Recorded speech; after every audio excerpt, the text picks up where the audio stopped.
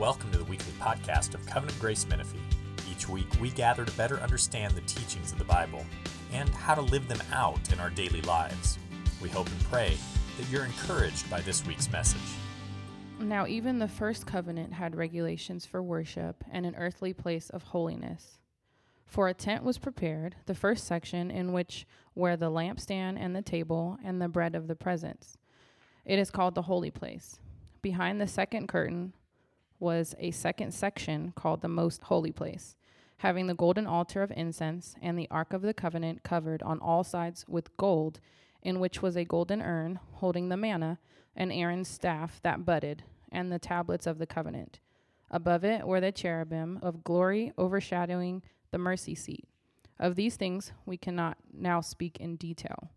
These preparations having thus been made, the priests go regularly into the first section, performing their ritual duties, but into the second only the high priest goes, and he but once a year, and not without taking blood, which he offers for himself and for the unintentional sins of the people. By this, the Holy Spirit indicates that the only way into the holy places is not yet opened as long as the first section is still standing, which is symbolic for the present age. According to this arrangement, gifts and sacrifices are offered that cannot perfect the conscience of the worshiper, but deal only with food and drink and various washings, regulations for the body imposed until the time of Reformation. But when Christ appeared as a high priest of the good things that have come, then through the greater and more perfect tent, not made with hands, that is, not of this creation, he entered once for all into the holy places, not by means of the blood of goats and calves, but by means of his own blood, thus securing an eternal redemption. For if the blood of goats and bulls and the sprinkling of defiled persons with the ashes of a heifer sanctify for the purification of the flesh, how much more will the blood of Christ, who through the eternal Spirit offered himself without blemish to God, purify our conscience from dead works to serve the living God? This is the word of the Lord. Father, we come before you in the words that Jesus gave us to pray. Our Father in heaven, hallowed be your name. Your kingdom come, your will be done, on earth as it is in heaven. Give us this day our daily bread, and forgive us our debts as we have forgiven our debtors. And lead us not into temptation, but deliver us from evil. Father, that's our prayer this morning. We pray to you as our Father in heaven, as your kids. We pray that your name would be lifted up high, that it would be hallowed. Lord, we pray that you'd get glory in this place. We pray you get glory in this world. Lord, that your name would be treasured and loved and held in high esteem. We pray, Lord, also that your will would be done on earth as it is in heaven. We look forward to your kingdom fully come here, that your kingdom would come and fill the world and make all things new. And we pray for that with great anticipation because we know you will answer that request. And Father, we pray that you give us our daily bread, both physically but also spiritually, Lord, as we gather here, that you would feed us in your word, that you would feed us at your table, that you would feed us through the other people that are here and the gifts that you've given them. And Father, we pray that you'd forgive us our debts as we forgive our debtors. Lord, we pray, Lord, that you would help us to have hearts that forgive others, that flee bitterness, that are willing to let things go and to totally forgive, to no longer harbor resentments because of the way you've forgiven us, that you remember our sins no more. Help us to give that to other people. And Father, we pray, lead us not into temptation, but deliver us from evil. Lord, as we're here in this place and Lord, embattled by the world, the flesh, and the devil, and certainly in this place, undergoing all kinds of spiritual warfare, we pray, Lord, that you would help us to not be ignorant of the devices of the enemy, and that we cling to you, that we would turn to you, that the devil would flee from us as we resist him and turn to you. Lord, come, we pray, speak, glorify yourself. We pray in Jesus' name. Amen. So this book, as you guys remember, is about how Jesus is better. Jesus is better, as we've seen. He's better than the angels. He's better than Moses. He's better than Joshua. He's better than the Old Testament priests. He's better because he gives us a better Sabbath rest than Joshua gave. He's better because he gives us a better covenant with better promises. We saw that last week. Then this week, we're going to see that Jesus is better because he's a priest that went into the better tabernacle and offered the better and final sacrifice. And there's a lot of talk here in this passage about the tabernacle, also called the temple later. It was initially a portable thing. It was the tabernacle, later the temple. He speaks of it as a tabernacle. And you guys remember where the tabernacle came from, right? So after the people got rescued from Egypt, they went to Mount Sinai, they got the law. And one of the things that was in the law, as you read through Exodus and the other passages that they got, is very detailed directions on how to build this thing, this tabernacle, this mobile temple. And they took it with them for that 40 years. And then when they settled in the land, of course, King Solomon built a stone temple instead of the tabernacle. Now, what the author wants to do here, before he talks about Jesus is better, he wants to lead us through a little tour of the tabernacle. I find this so interesting. Take a look at verse 1. Now, even the first covenant had regulations for worship and an earthly place of holiness, talking about the tabernacle. For a tent was prepared, the first section, in which were the lampstand and the table with the bread of presence. It's called the holy place. Behind that second curtain, there was a second section called the most holy place, having a golden altar of incense and the Ark of the Covenant, covered on all sides with gold, in which was a golden urn holding the manna, and Aaron's staff that budded, and the tables of the covenant. And above it were the cherubim of glory overshadowing the mercy seat. Of these things we cannot now speak in detail. So he gives us a little tour. The tabernacle and later the temple, they had the basic same outline. There's two rooms, right? So you have the holy place. It's a place where the priests could go in. They went in every day. They did things like kept the lamps burning, kept the incense going, replacing the bread of presence. They put bread in there each week, 12 of them, one for each of the tribes. They would offer the daily sacrifice in that area. And then there was the most holy place, or some people call the Holy of Holies, it's called in other places, where God himself appeared, and he would appear over these golden cherubim, which were on top of the ark, these golden sculptures of cherubim. He would appear above it. And that spot above the cherubim, above those gold angels on the top of the ark, was God's throne on earth. It was the place he would appear. It was the place he appeared to Moses when Moses would go in and speak to God.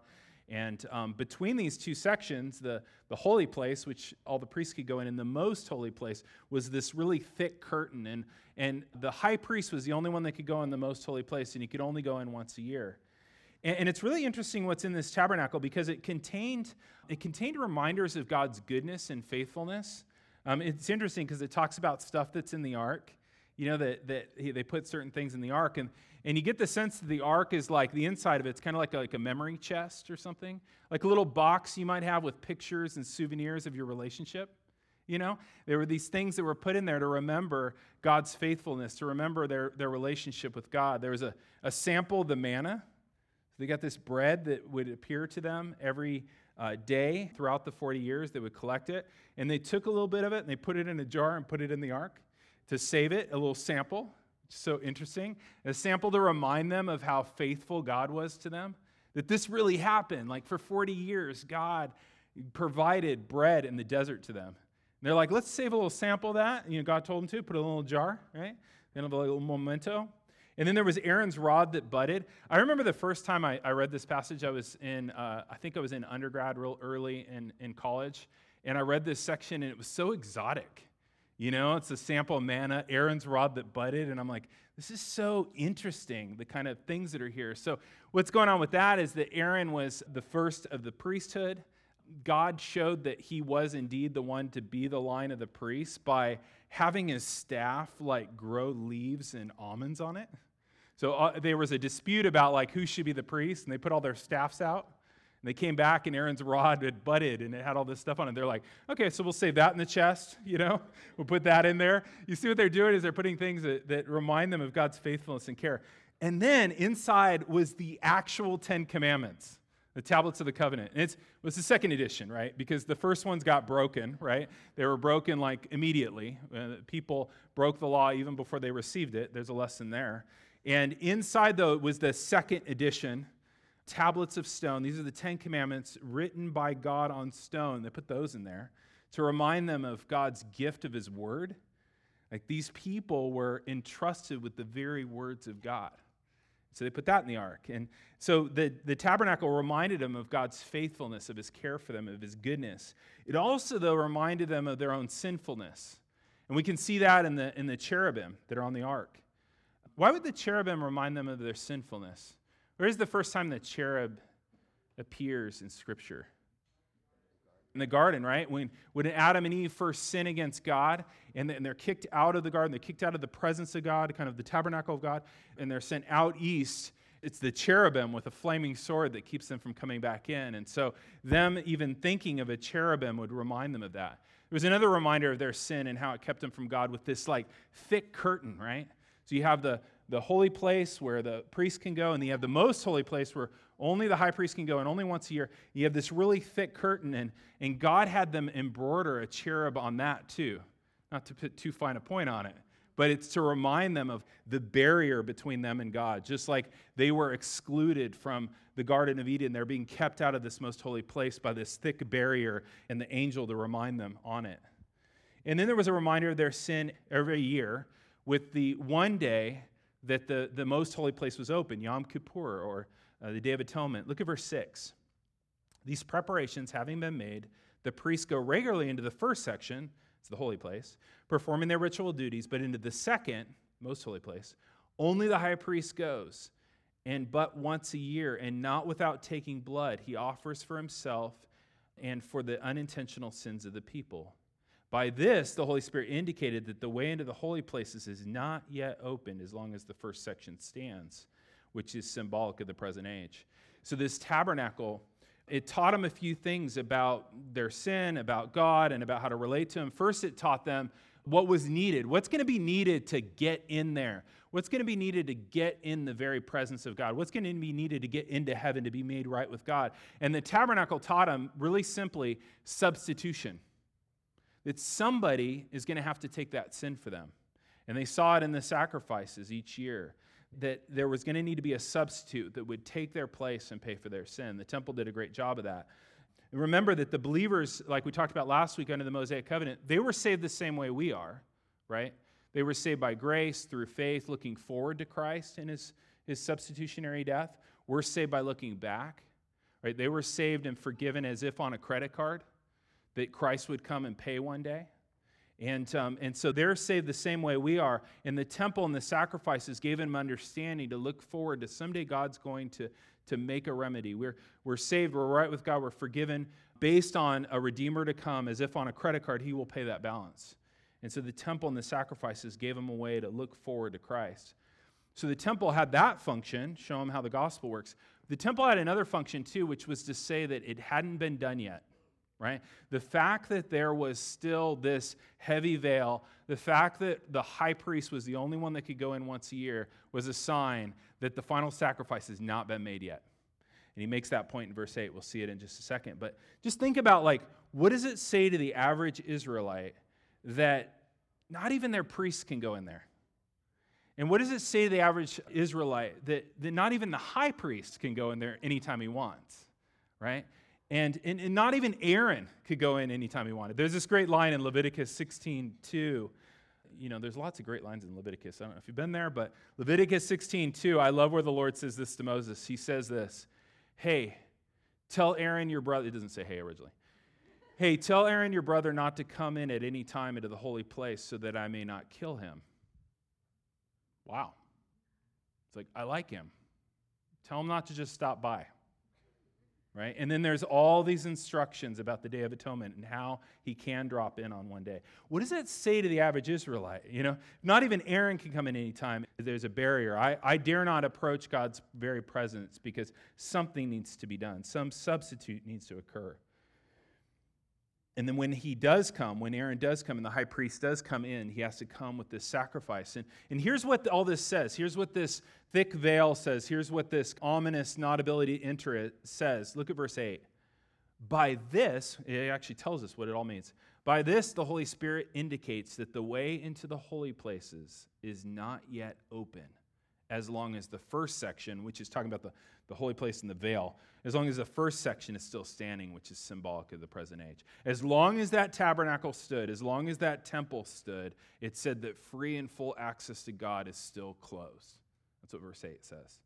And the believers in the Mosaic covenant, those believers, they got the message. Take a look at verse 9. It says, according to this arrangement, gifts and sacrifices are offered that cannot perfect the conscience of the worshipers. So these Old Testament believers that were saved by grace through faith, Messiah to come, also had this sense of like, it hasn't been done yet. And they knew it, and it nagged them. It nagged them in their conscience. It says that it could never perfect the conscience of the worshipers. There would be these sacrifices every year, there would be sacrifices every day, and somehow they just knew in their conscience, this isn't quite doing it, right? What's a conscience? Your conscience is like a smoke detector. Your conscience is like a smoke detector, except for detecting smoke, it detects sin. And its job is to go off whenever we have unconfessed sin, okay? It's for it to go off. It should be kind of blaring. And our conscience, it's not entirely accurate. It can sometimes be overactive, where we feel guilty about things that aren't sin. It can be callous, to where it's not really going off when it should. Our consciences need to be regularly recalibrated to the Word of God. You know, you have this sense of guilt. You go like, well, did I break an actual command? No, I just feel bad that I let somebody down. They wanted something from me and they didn't get it. It's like, okay, well, then my conscience shouldn't be going off right now. It also recalibrates us when it shows us our sin in the Word, and it reminds us that we should actually have that going off at that time. So it's like a smoke detector, and it goes off for sin. It should really only go off when we're in sin, when we haven't confessed our sin, and it should always go off during those times. These sacrifices under the Mosaic covenant, they can never quite silence the consciences of these believers. There was always that ringing of the alarm of their conscience, even ever so softly. And there's good reason for this, guys. Did you guys notice in verse 7, was there a word that jumped out at you when it was read in verse 7? Did you notice what kind of sins are covered by the Mosaic sacrifices? Take a look at verse 7. It says, blood which he offered for himself, the high priest, and for the what? Unintentional sins of the people. Does that concern you? Does that concern you? Imagine you're a Mosaic covenant believer and you decide to actually read the terms of service, and you're going through the Old Testament law and you're looking like, what do these sacrifices cover? And you see that they cover unintentional sins. Are you concerned? Because those aren't the sins that bother me the most. I mean, they're sins, and my concern is more the sins I did intentionally. How about you? And so there's this sense of like, well, what about those? You know, and you hear in the Psalms things like, oh Lord, if you should count iniquity, who could stand? But there's forgiveness with you. That there's a sense that God will take care of it, but the sacrifices are not going to be what does it. So they were concerned. They were concerned about those sins. And the sacrifices and the ceremonial washings, they were just physical symbols of the forgiveness they knew they needed. Look at verse 9. According to this arrangement, the gifts and sacrifices are offered that cannot perfect the conscience of the worshiper, but deal only with food and drink and various washings, regulations for the body imposed until the time of Reformation. So you have these sacrifices and you have these washings, but there's this sense of like, yeah, okay, I'm doing these washings, I'm doing these sacrifices, but what's going to wash my conscience? You know, what's going to remove the stain that's in there? Because certainly these things happening in the temple aren't doing it. How will I have the stain on my conscience removed? It reminds me of Lady Macbeth. You know, she's guilty of her crimes, and so she's sleepwalking in her chambers. She's rubbing her hands together, it says, for a quarter of an hour, lamenting what? Will these hands never be clean? You hear she's sleepwalking, just trying to wash her hands. What, will these hands never be clean? She can still smell the blood, and she says, all the perfume of Arabia will not sweeten this little hand. There's this sense of like, in the back of your mind that I'm not okay, that I've got this sin. Something's got to remove it. And the Mosaic covenant did not cleanse the conscience of the worshipers. And you know what, guys? Relying on the law never will. Relying on the law will never cleanse your conscience. Because he says later in Hebrews 10 that the law just gives a continual reminder of sin. The law is not for that. You know, some people say, okay, yeah, I feel this really bad sense of guilt in my conscience, and I'm just gonna do some good deeds to try to like cover it up, you know? I'll just pile some good deeds on it. But what happens? That thing's still ringing. Right? That conscience is still ringing because good deeds, keeping the law, will never remove the stain of conscience. It's not meant to do that. And these sacrifices in the temple, they were just external pictures of how they needed an internal work of forgiveness. And what's really neat in this passage, and one of the things I want to spend some time on, is the reason why it was really good at showing this, but couldn't actually do the job of cleansing the conscience is that the temple was really just a copy. It was really just a copy of the tabernacle in heaven. This tabernacle, temple, was really just a picture of something in heaven. Look at verse 11. But when Christ appeared as a high priest of the good things to come, then through the greater and more perfect tent, not made with hands, that is, not of this creation. This is the wild thing about Hebrews, is it tells us that the tabernacle was actually a kind of copy of the true tabernacle, God's home in heaven. Isn't that amazing? Any of you kids or any of you adults ever make a diorama for school? Do people still do this? With a shoebox or something? Right? Or fourth grade, California mission. You guys made California missions? Everybody made a California mission. Like, it's an important part of our education that you know how to do that. Is, because you never know, Or, you think about Legos. You guys made little sets of Legos with little people in them and stuff like that. That's what the temple was. It was a copy of something in heaven. It was a diorama. It was a model in miniature of God's true tabernacle, God's true dwelling place, his home in heaven. Isn't that wild? In fact, there was something we skipped over in chapter 8, but in chapter 8, verse 5, it says that Moses was instructed by God when he was given the instructions for the tabernacle, see that you make everything according to the pattern I've shown you on the mountain. He's like, make it just right because this is a model in miniature. Isn't that wild? That's what that tabernacle was for. It was to be that. And this solves a tension, guys, in Scripture because the Bible says a couple things. It says that the temple is God's dwelling place all throughout Scripture. But then there's other passages that say, like, God doesn't dwell in temples made by human hands. And you're like, how does this work? Well, the way it works is that the temple on earth was just a diorama, was just a model in miniature of his true dwelling place in heaven, of his true tabernacle. It was a copy, it says verse 11, of the greater and more perfect tent, not made with hands, that is, not of this creation. It was a copy of God's throne room, of his house. It'd be worth saying a few words about heaven here. Heaven is God's dwelling place, his home. We acknowledge that even in the prayer that I did this morning. Our Father who is in heaven, that God uniquely dwells in heaven. And you might say, okay, well, that doesn't totally make sense because don't we believe God dwells everywhere? He's omnipresent, and that's true.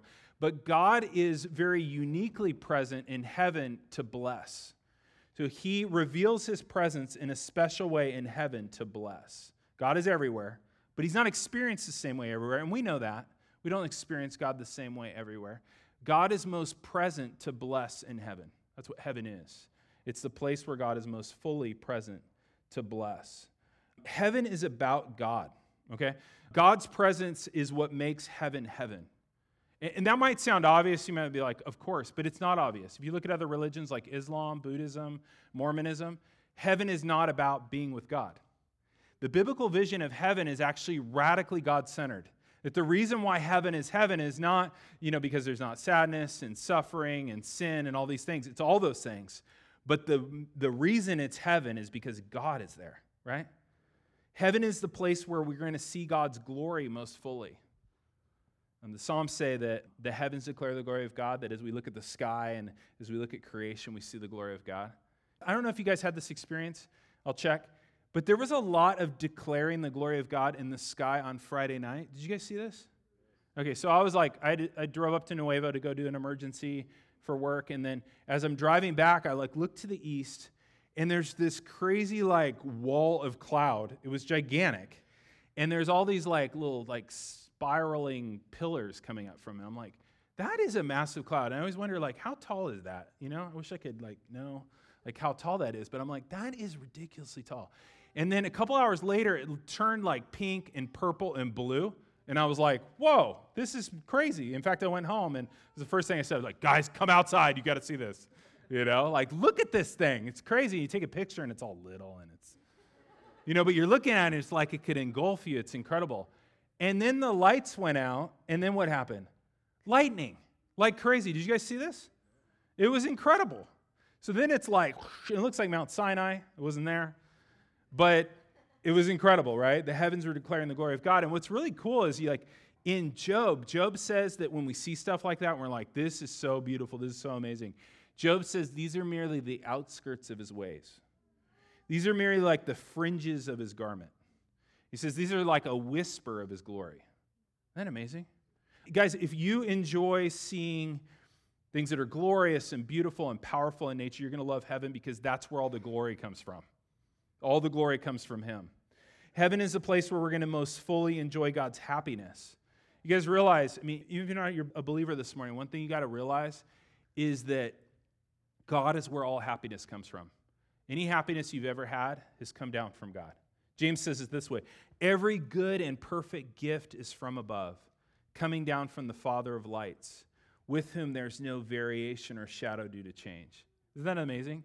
Like every bit of happiness you've ever had, every gift you've ever had, even if you don't know him, every beautiful thing you've had, every bit of good food and drink and friendship and laughter and satisfying work and satisfying rest has all come from him. God is where all the happiness comes from. God is the happiest of all beings. Do you guys realize that? He's the happiest of all beings. There's no one happier than God.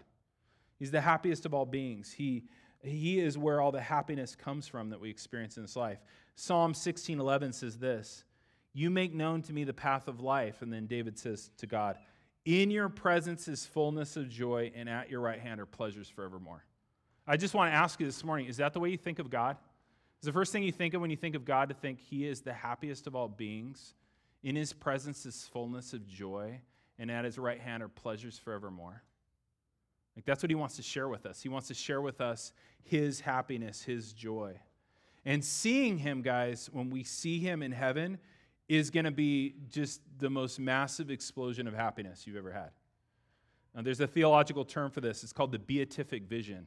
Beatific vision means literally the vision that makes one happy, the vision that makes one blessed. Just seeing him is going to make everything more than okay. Just beyond happiness, beyond joy, just seeing him. Guys, our whole ability to even experience happiness was made for him. Like your happiness receptors that are all over your soul are meant to bind to God. Now, you've tried to bind them to other things, and you can kind of get a little bit of a dopamine hit out of that, but it's destructive. Like your receptors of happiness are meant to bind to God. And you're going to find that out when you see him. You're going to be like, oh, wow, okay. This is where I should have been looking for happiness all along. This is where it's at, right? So in heaven, you're going to see him. You're going to enjoy him. And what's amazing about heaven, too, and the happiness there, is your happiness is going to be ever increasing. Have any of you guys worried about heaven going on forever and you might get bored? Anyone worry about that? Okay, some of you may have worried about that, but you're afraid to say, and that's fine. It's a common concern. And the answer is that not only will you not be bored, your joy is going to be ever increasing in heaven. And here's the reason. God is the source of all joy. He's infinite. We're finite. We can never take in all that he is and experience all that he is in one moment. And you guys all know that when you learn new things about him, you get that little tick of joy. And you're like, ooh, that felt good. Like I just saw something new of God, and it's amazing, right? Well, imagine that going on forever, because it's going to be like God is this just immense, glorious being that we can't take in all of him. We're like a little shot glass trying to take in the Pacific Ocean. And so we just take in little bits of him, little bits of him, little bits of him. And our joy, every time we see some new aspect of who he is and some new thing about him, we're like, it makes us happy. That kind of tick of happiness going on forever. Isn't that amazing? There'll never be like, saw him. What else is there to do around here? Right? We're going to do all kinds of things. I don't want to give the sense that it's just that, because, when you look at Revelation 21:22, it's a new heavens, new earth, and there's all kinds of things we're doing. We're building and planting, and we're doing art, and we're doing all kinds of things and exploring, but the joy is coming from being in his presence, right? And that's inexhaustible. He's inexhaustibly wonderful. Ever increasing happiness. You're like, not interested. I don't know why. That's strange. Okay? You got to question yourself on that. You got to question yourself if there's any joy in this world that you're like, I'd rather have this than ever increasing happiness in God forever. You got to be like, I think I'm making a bad choice here, right? Remember C.S. Lewis talking about that? He says we're like a kid that wants to just continue making mud pies in a slum because we don't know what the offer of a vacation by the sea is, and that we're far too easily pleased, right? And so that's where all the happiness is. Heaven is a place where you're going to feel most loved by God. In this world, guys, we experience God's love, but we experience God's love as if obscured by clouds, right? Just like the clouds obscure the sun, like things like distraction, things like our own doubts, things like our own difficulties in life can kind of obscure our experience of God's love. God's, just like the sun's always shining with the same intensity, God's loving us as his children with just full strength love, but we're not quite feeling it and experiencing it because doubts and difficulties and distractions are in the way and blocking our experience of it. So often we feel only the faintest sense of his love. But Jonathan Edwards, he preached a sermon called Heaven is a World of Love. And heaven is a world of love, where suddenly the clouds of our doubts and distractions and difficulties are taken away and we experience God's love in full strength. The kind of love he always had for us in Christ, but we're actually experiencing it. Heaven's a place of love. Guys, if you enjoy being loved, I don't know, do you guys like being loved? Do you guys love loving other people? I'll say you will love heaven. You're going to love it. It's incredible. Heaven's a world of love. And heaven is also, so heaven is the place where God is, and heaven is a place. And I think this is really important too. Heaven's a real place. It's not a state of existence, whatever that would even be. It's his tabernacle, this passage says. It's his house. It's a real place. We know heaven's a real place. It's a real place like Texas or San Diego, but it's a lot more like San Diego, and but a lot better than San Diego even. And I think we have some people that can vouch for that in this room. We got amens already. Okay. It's a real place. And we know it's a real place because Jesus' body went there and is still there. So this has to be an actual place. And Jesus said he was going there to prepare a place for us. So it must be a place. And it's a place, this is interesting. Heaven is a place that's not far away. Okay? And why do I say that? You guys remember when Stephen was being martyred? It says that he saw heaven open and he saw Jesus standing there. Now, how close would Jesus have to be? Heaven's not far away. It's just not normally seen. Isn't that interesting? So it's a place. It's a place where God dwells. It's a place of infinite happiness and glory. Guys, if some of you love to travel, you love to explore exotic locations, this is the ultimate travel destination. Heaven is the ultimate travel destination. Paul and John, they went there. They came back. John talked about it. Paul didn't. I assure you that when you go there, you will want to stay. It's one of those places you go on a trip to and you go like, I don't need to go back, right? And this tabernacle, heaven, God's home, is the place where believers will go immediately upon death. Immediately upon death, you'll be in that place. Paul said to be absent from the body is to be present with the Lord. Like you close your eyes in death, you open them, and you're not where you were before. You're immediately in the presence of God, seeing Jesus. Isn't that amazing? Close it, no delay. Close them, open them.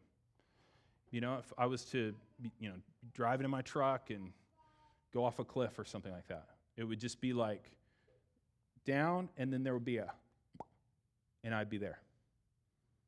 Before I even felt another thing, it'd be like I'd be in the presence of God. Isn't that amazing? Be absent from the bodies to be present with the Lord. And that tabernacle, that tent, that place where God dwells, heaven, is where Jesus presented the perfect sacrifice. That's what verse 11 is talking about. Once he made that final payment for our sin, he rose from the dead. 40 days later, he went up to heaven and he presented his sacrifice in heaven for us. He presented the sacrifice he had made to God the Father in the true tabernacle, the place where God dwells, so that we have full access. And he's saying here that the Old Testament priests, the high priest, they just went into the earthly tabernacle. They just went into like a diorama of heaven. They just kind of acted out something Jesus was really going to do. They acted it out, but Jesus really went to the real place. And there's a great but in the beginning of verse 11. But when Christ appeared as a high priest of the good things that have come, then through the greater and more perfect tent, not made with hands, that is, not of this creation, he entered once for all into the holy place, not by means of the blood of goats or calves, but by means of his own blood, thus securing an eternal redemption.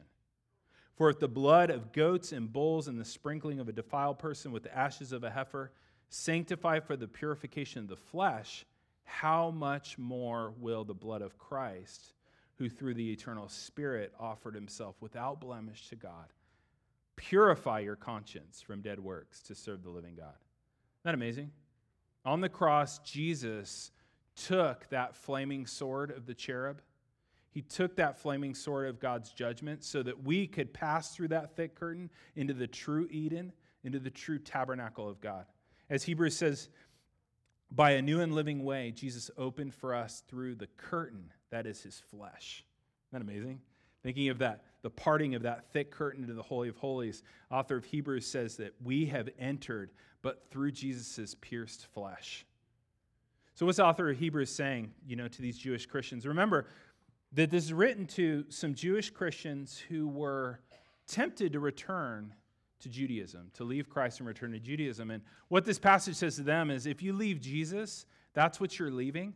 And what you're going back to is like a little Lego priest in a little Lego temple doing little symbolic things. And what you're losing is you're losing the true high priest who went into the true tabernacle in heaven and gives you full access. And because you're leaving him, you're going to hear the ringing of your conscience, the unforgiveness ringing in your ears. Like some of you, I have tinnitus or tinnitus. You can say it either way. The United Tinnitus Foundation says you can say it either way. Some of you guys have that. Some of you guys have ringing in your ear. You guys don't even know what it is? Okay, hold that up again. You got it. Okay, so like any non-dudes have, ladies got it. Okay, lady got it. There's a lot of this, right? There was this guy I was talking to years ago, and he was just like, I'm being driven crazy. I've got this ringing in my ears, and I don't know how to get rid of it. And I was like, I've got that too. And then he was like, fine. I was like, I have that too. A lot of people have it. And it's like, okay. But what it is, for those of you guys, he just needed to hear that. He thought he was like suffering in some special way. It's ringing in your ears, and I don't notice it all the time. I'm pretty sure it's there all the time, but of course you don't notice it when you're not noticing it. But I think it's there all the time. But I do notice it at night. You'll hear it, like when it's quiet and there's no distraction. And sometimes it'll be like, bzzz, and sometimes all of a sudden it'll go, zzz, and that's fun, when it really turns itself up. But it's a constant ringing in the ears, right? And it doesn't go away, and it's always there. That's what an unclean conscience is like, right? An unclean conscience is, you might not hear it all the time, but that ringing, that kind of smoke alarm, that conscience is there. It's there when it's quiet. And without Christ, guys, there's no way to make that ringing stop. And that ringing will get louder and louder into eternity. And only Christ can take it away. And so this morning, if you have that ringing in your conscience, that you have sin that has not been taken care of because you have not trusted in Christ, it's telling you something, right? It's telling you need Jesus. And the amazing thing is that Jesus can remove the stain of your sin. The thing that you try to remove by doing religious deeds, maybe by coming here, by doing certain, good deeds to try or distract yourself or whatever, that thing can be totally removed and will be totally removed if you come to Christ. Trust in him. He'll make the ringing of your conscience stop. It's amazing. He'll quiet it. It'll be gone. Some people say, Christianity, it's all about guilt. And I just say, if you're guilty all the time, you're doing it wrong. Okay? Because Christianity, the gospel, is about the removal of guilt, right? People are already guilty. It's not like, Christianity, that's making people guilty. No, they're already guilty. I mean, look at society. Everybody out there is dealing with a burden of guilt. And it leads to all sorts of destruction in people's lives, right? All sorts of, burdens. And what Jesus says is he comes and he goes, I'll take that away. I'll take away your guilt. I'll remove it. Jesus' blood can cleanse your conscience no matter what you've done. There aren't like stains he can't remove. Isn't that amazing? He can remove it all. He's gone into the true Holy of Holies. And intentional sins are wonderfully included. There's no terms of service with Jesus like, but not the intentional ones. The intentional ones, he's paid for those too. And so he can cleanse your conscience. And I just say there's no reason for you to continue to, go out there and live your life and try to be distracted by that. Come to Christ. Just simply ask him. Ask him to remove your sin. I heard about how you've removed sin. Take my sin from me. Forgive me. Make me new. And he'll do it. I mean, you could do it. You don't need to wait to do it. You don't need to think about it. What is there to think about, by the way? It's like, I'll think about it. Like, okay, so the offer is to have all your sins forgiven by the blood of Jesus instantaneously, to have your conscience cleansed, and to be looking forward to ever-increasing joy in his presence forever. You're like, how much does it cost? It's a gift. I'll think about it. There's no reason to think about it. Come to him, even as we worship at the end, even as we take the Lord's Supper, that could be your first act of saying, I'm taking Jesus. I'm taking his offer for me. And the interesting thing, guys, is that the temple, when we think about the temple, we think about it was this diorama, it was this model of miniature, it was pointing forward to Christ, it was showing us what needed to happen for us. And the amazing thing is that's why it's gone, guys.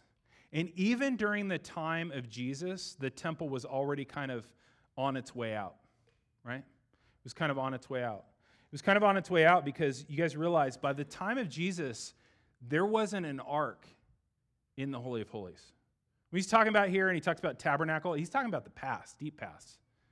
Hundreds of years before, probably 600 years before, the ark disappeared. We all know where it went because we watched the movies. But there was no ark, right? When Pompey came in 63 AD and he went into the Holy of Holies and went into the most holy place, he was shocked there was nothing in there. You guys realize for centuries, on the Day of Atonement, the high priest went in with the sacrificial blood and apparently threw it into an empty room. Isn't that wild? The emptiness of that place is the emptiness of the Mosaic covenant. It was time for it to pass away. And God made this even more clear that when Jesus died, the veil was torn, right? From top to bottom. And then within a generation, just as Jesus said, the temple was destroyed by the Romans and was never rebuilt. Guys, this tells us something. Remember verse 8? It says, the way into the holy place is not yet open as long as the first section stands. It's not standing anymore, right? So now we know the way is open. The way is open to Jesus because it's not standing anymore. There is no curtain there anymore. Jesus has made it extremely clear. I can put it another way. There's nowhere for you to legitimately offer a sacrifice of your own, right? There's no temple to do it in. Jesus has paid it all. The way is open. What's next? I'm just going to tell you real briefly because we talked about heaven, and I just want to mention one other thing. As wonderful as heaven is right now, we're actually awaiting something even better. And that something better is in Revelation 21 and 22. You can read this while you're waiting out the hurricane. But in Revelation 21, it describes that heaven, the tabernacle, God's home, is going to descend to this world and make all things new. Heaven and earth are going to become one place. God's dwelling place is going to be with man. Revelation 21:3 says this, the dwelling place of God, his tabernacle, is with man. He will dwell with them, and they will be his people, and he himself will be their God, and he will wipe away every tear from their eyes, and death shall be no more, neither shall there be mourning or crying nor pain, for the former things will pass away. And as you read Revelation 21, you find that there's this new Jerusalem, this city, and there's no temple there. Why? Because the whole place, the whole physical creation is now God's tabernacle. It's what we prayed for this morning. Your kingdom come, your will be done on earth as is in heaven. This can be answered. Isn't that amazing?